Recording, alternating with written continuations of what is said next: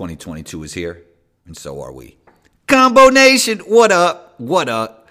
What up, everyone? Welcome to episode 329 of Combo's Court, and I am Combo. Don't forget to rate, review, and punch down on that subscribe button wherever you tune into Combo's Court. If you're listening on the Apple Podcast app, you probably see the updated logo. We're revamped on there. We're up and ready to go to work on the Apple Podcast app. You probably noticed that if that's where you listen to the show. And on that app, don't forget to rate, review, and punch down on the follow button.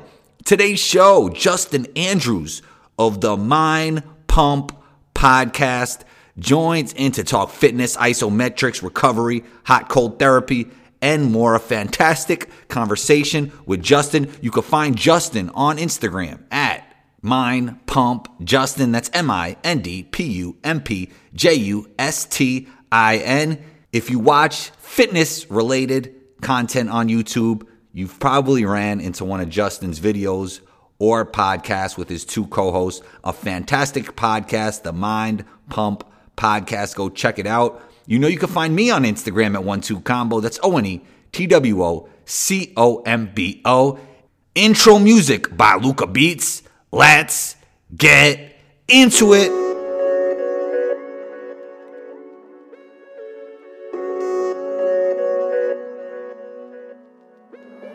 Luca, don't do it to him.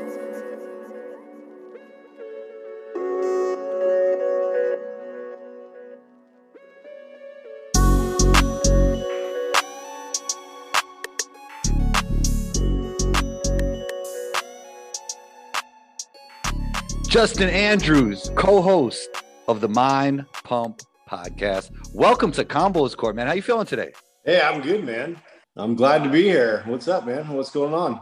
Everything's good. For the people who do watch fitness content on YouTube, they're probably going to run into one of your videos or one of your podcasts. But for those that don't know, what was the reason for starting the pod? And tell me more about the podcast. Yeah, so we're just a bunch of fitness trainers by trade. We've been in the industry for well over a decade individually, and it's just kind of by chance that we all met together. I worked with Adam for a good 5-6 years previous to that at 24 Hour Fitness, and we all share that in common, me, Sal, and Adam both. Doug was one of Sal's clients that he trained, and he actually was the last component we needed to create the podcast because he had the background with audio and was able to help kind of get us up and running. Producer engineer, I would say, right?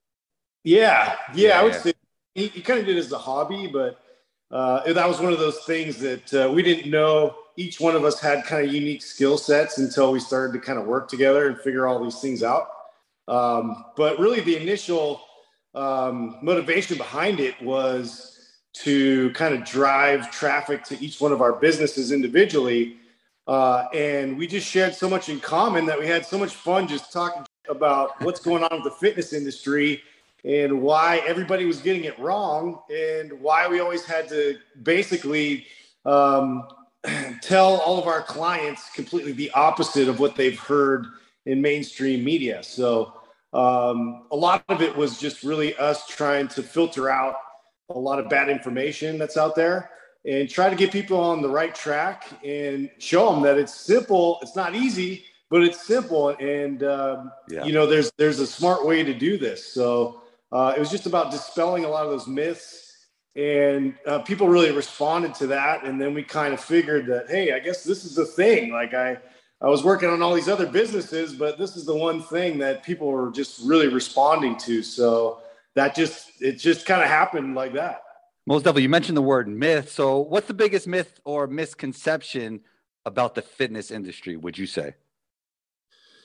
Well, there's a lot of hype, I guess, that people will see out there with infomercials. And there's lots of ways people approach weight loss is a big category. Yeah. Drives us crazy and is cringeworthy. And you see shows out there like Biggest Loser. You see big franchises out there like CrossFit. You see a lot of different ways that people are trying to address a lot of these real issues with everyday average people, and just all these different approaches just don't work very well with your everyday average person. You don't really need to apply that much intensity to your workouts. For one, you don't need to starve yourself to get to your goal. You don't need to do a lot of these things that are really unsustainable, and punish yourself along the way and hate yourself to get there. So a lot of these messages, the underlying root of that is basically that you should hate, yourself, and you should get better. And instead of really just kind of tackling, it's almost toxic, right? It's very toxic. Yeah, it's a very negative message. I don't really think that a lot of these fitness influencers or brands really think that they're doing any harm with it. It sounds like they're trying to help people, but this negative message really hasn't worked. And you see the state where we're at with the amount of people that are obese, and childhood obesity is on the rise. And there's like all these problems still persist. So all these ways we've tried to approach it forever just haven't been working. So we're trying to introduce a new kind of more level-headed approach to this, and have people understand that there's a right dose, and it's dose dependent, and it's an individual thing.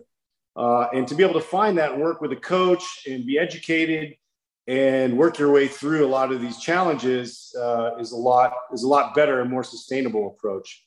Justin, obviously you and your co-host are tremendously knowledgeable. Would you say you're the most athletic performance focused out of the three? Yeah, I would say that. I mean, that was my specialty. I definitely gravitated more to sports growing up. That was my passion. And a lot of my training revolved around that.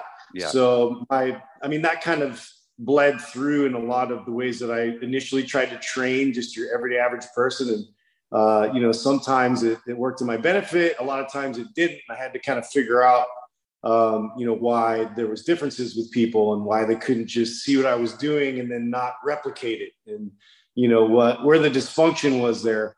But yeah, I really enjoy training athletes. I enjoy performance specifically because I like to see tangible results. I like to see my training now apply towards my pursuits and see that all benefit what I'm doing out on the field.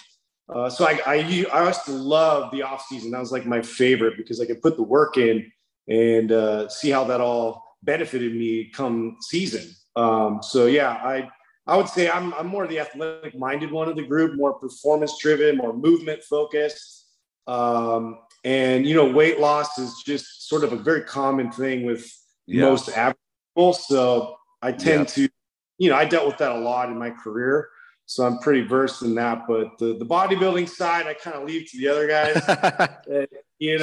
So let's stay on athletic performance. What's one thing you believe about athletic performance that others might find crazy? Did I believe about athletic performance? Yeah. A routine, an exercise, a mindset, that you believe is beneficial that others might think, well, you're crazy, man. You're crazy, Justin. Yeah. It's funny because it's a different mode, I think. I've experienced this, especially with contact sports. Okay. I played rugby, I played football, and basically anything where I could like smash my body into somebody. I was a big fan of that. So I'm a basketball guy. We're a little less physical, but it's still really physical, in the same sense. I mean, you could be underneath the hoop banging on elbows. And, I did that when I played basketball too. That was a favorite part of mine. I was probably the one that they brought in, to get all the fouls and bruise them up and then send me back on the bench. So in terms of like getting in the right mindset for that type of activity, like I looked at it as almost like I was preparing for battle. I was preparing for war. And so a lot of my motivation came from a dark place. And the guys give me grief about this. I kind of talked about it on the podcast a little bit because I didn't relate very much with these kids that I was coaching for football because I felt that a lot of the struggle and a lot of the hardships that like we experienced when I played, it's different now. There's a different sort of challenge And so for me, I was able to kind of take a lot of the bullies and a lot of the people that picked on me and, all those things and turn it into fuel and then release that. And sort of the person in front of me would feel that because, like it's a rough sport. You're either going to get taken out or you're going to take somebody out, and there's no in between. So it's kind of a hard sport to just, rely on your athleticism to get you through, especially when you play defense. So anyways, it's not a popular opinion or mindset that I don't really like try to kind of push that on anybody, but I know that was like something I learned how to It works for you. Fuel. Yeah, it worked for me. Yeah. So, yeah. Hopefully that answers your question. Nah, great answer. Great answer. Okay. So I was a guy that was always stretching, to the point where people were like, talking crap when I was like, I've been really focused on flexibility throughout my whole career. It was something, my teammates used to talk smack about, whatever. But how would you explain the difference between mobility and flexibility?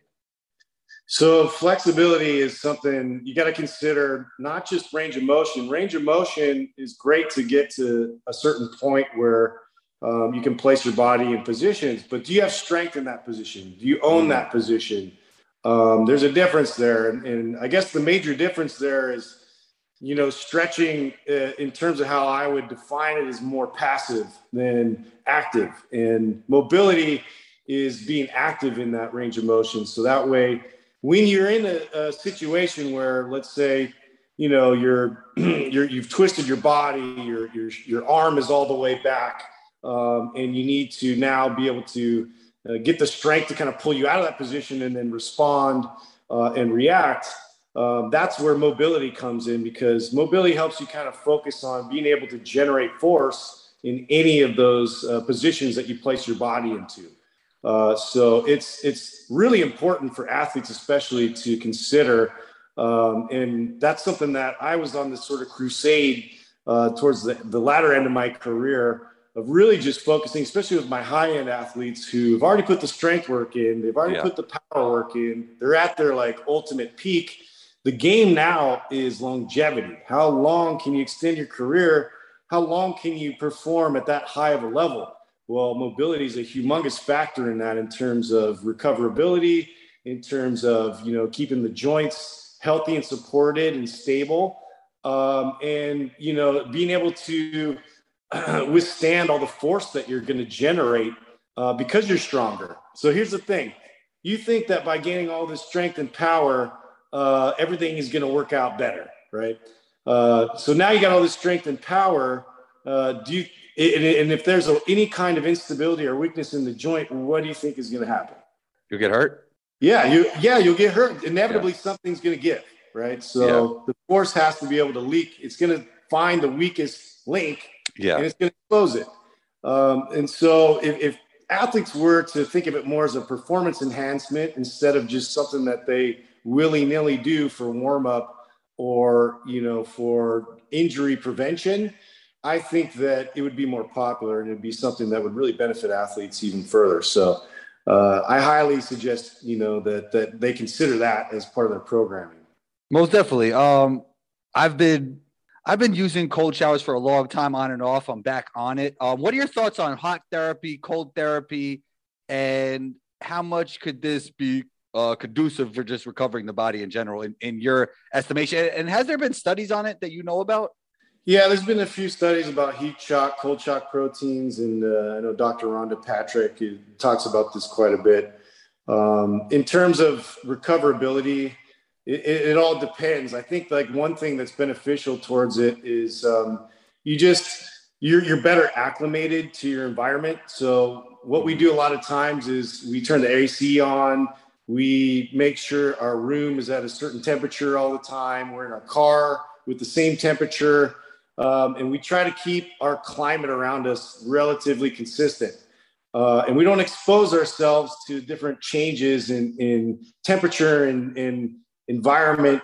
And when you expose yourself to these things and your body's, more acclimated to these types of variables that come through, you're less likely to be influenced by them, and your immune system doesn't suffer as a result of them as well. And also, your body doesn't like promote this state of inflammation.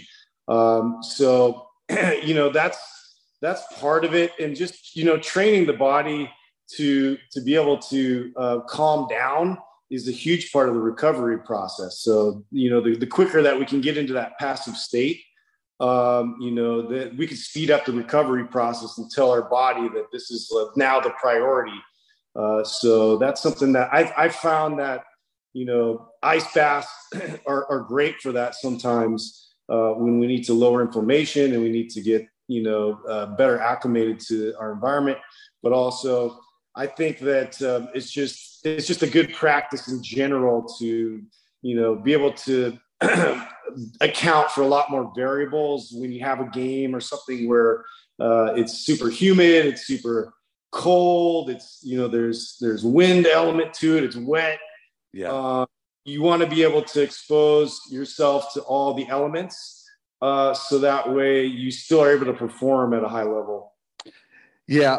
I don't know if you're familiar with Tim Grover, but the biggest difference from his first book to his second book I noticed was the amount of isolation holds. So isometrics, how beneficial is it to develop explosiveness?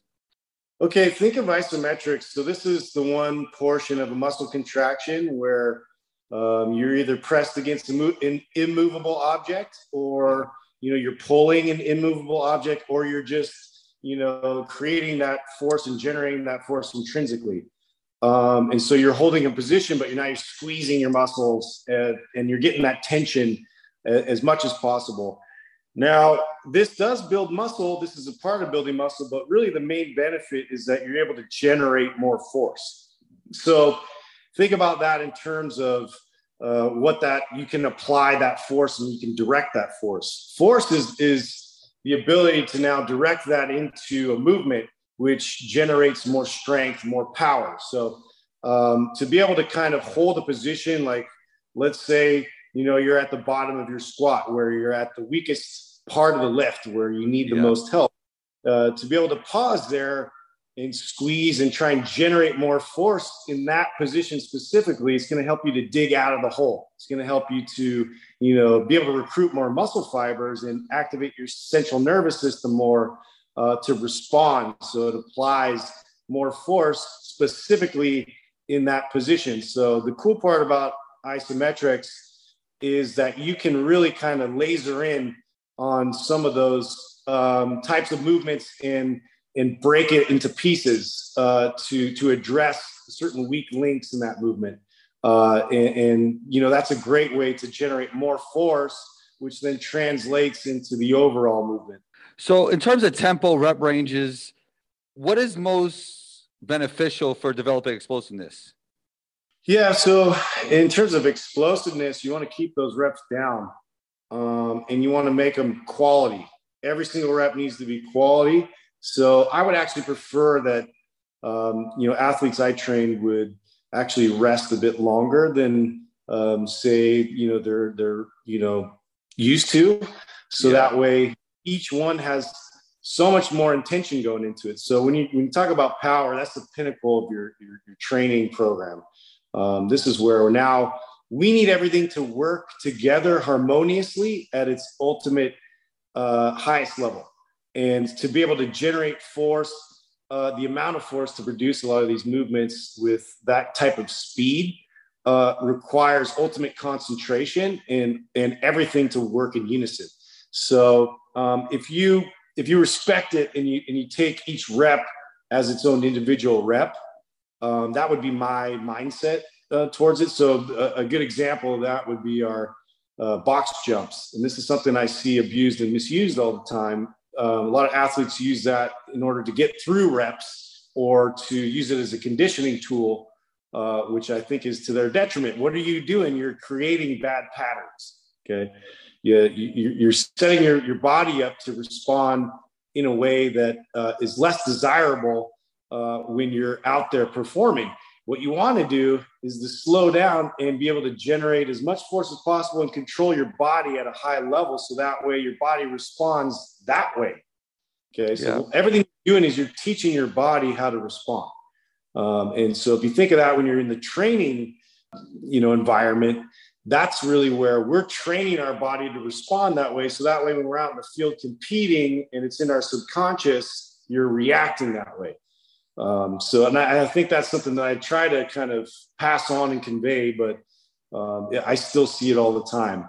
All these power moves just getting used for fatiguing their athletes. Yeah. Best lifts for straight up sprint speed. Best lifts for straight up sprint speed. Get those legs strong. And that's the first thing. I mean, whether it's deadlifts, whether it's like trap bar deadlifts, whether it's, deep squats. I like sled drives for this. I know Joe. I love hill sprints. That's my thing. Hill sprints are amazing. Yeah. I love hill sprints. Once I get to that explosive, I think that's preferable to me because you're putting less damage on the joints. Yeah. And also you're able to kind of move at your really high velocity there. And you're building in sort of that stride.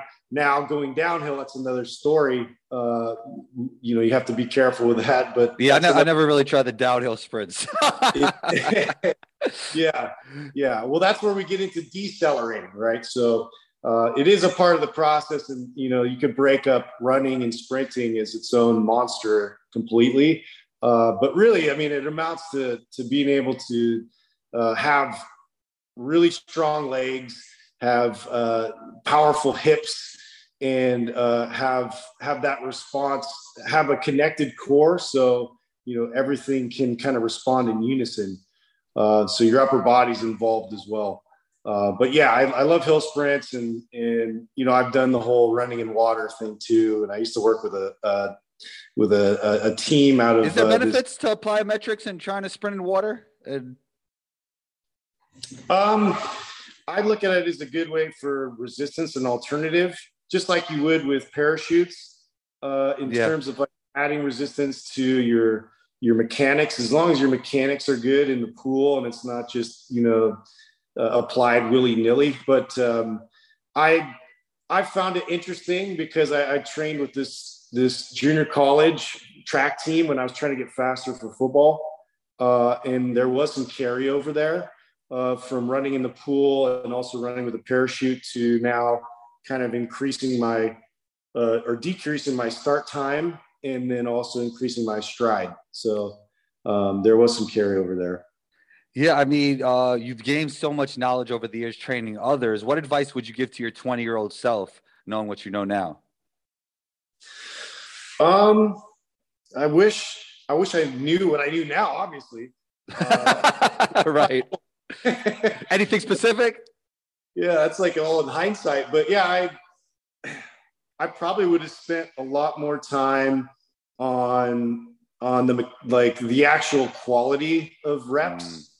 I think I was in that mentality of basically try my hardest to do the hardest workouts possible and max out every time. So I was on that trap of maxing out all of my lifts and going as intense as I possibly could, thinking that, that was going to produce the highest version of myself, when now I know that there's the correct dose for adapting to that versus me just healing. So adaptation versus healing, there's two different pursuits. So I can throw the kitchen sink at my body, but now I have a few days where I'm just healing and recovering, but I'm not moving forward. I'm just basically spinning my tires. So that's something that I had to learn later on, where, the recovery process itself and also applying the right amount of intensity actually catapulted me even further with doing less work.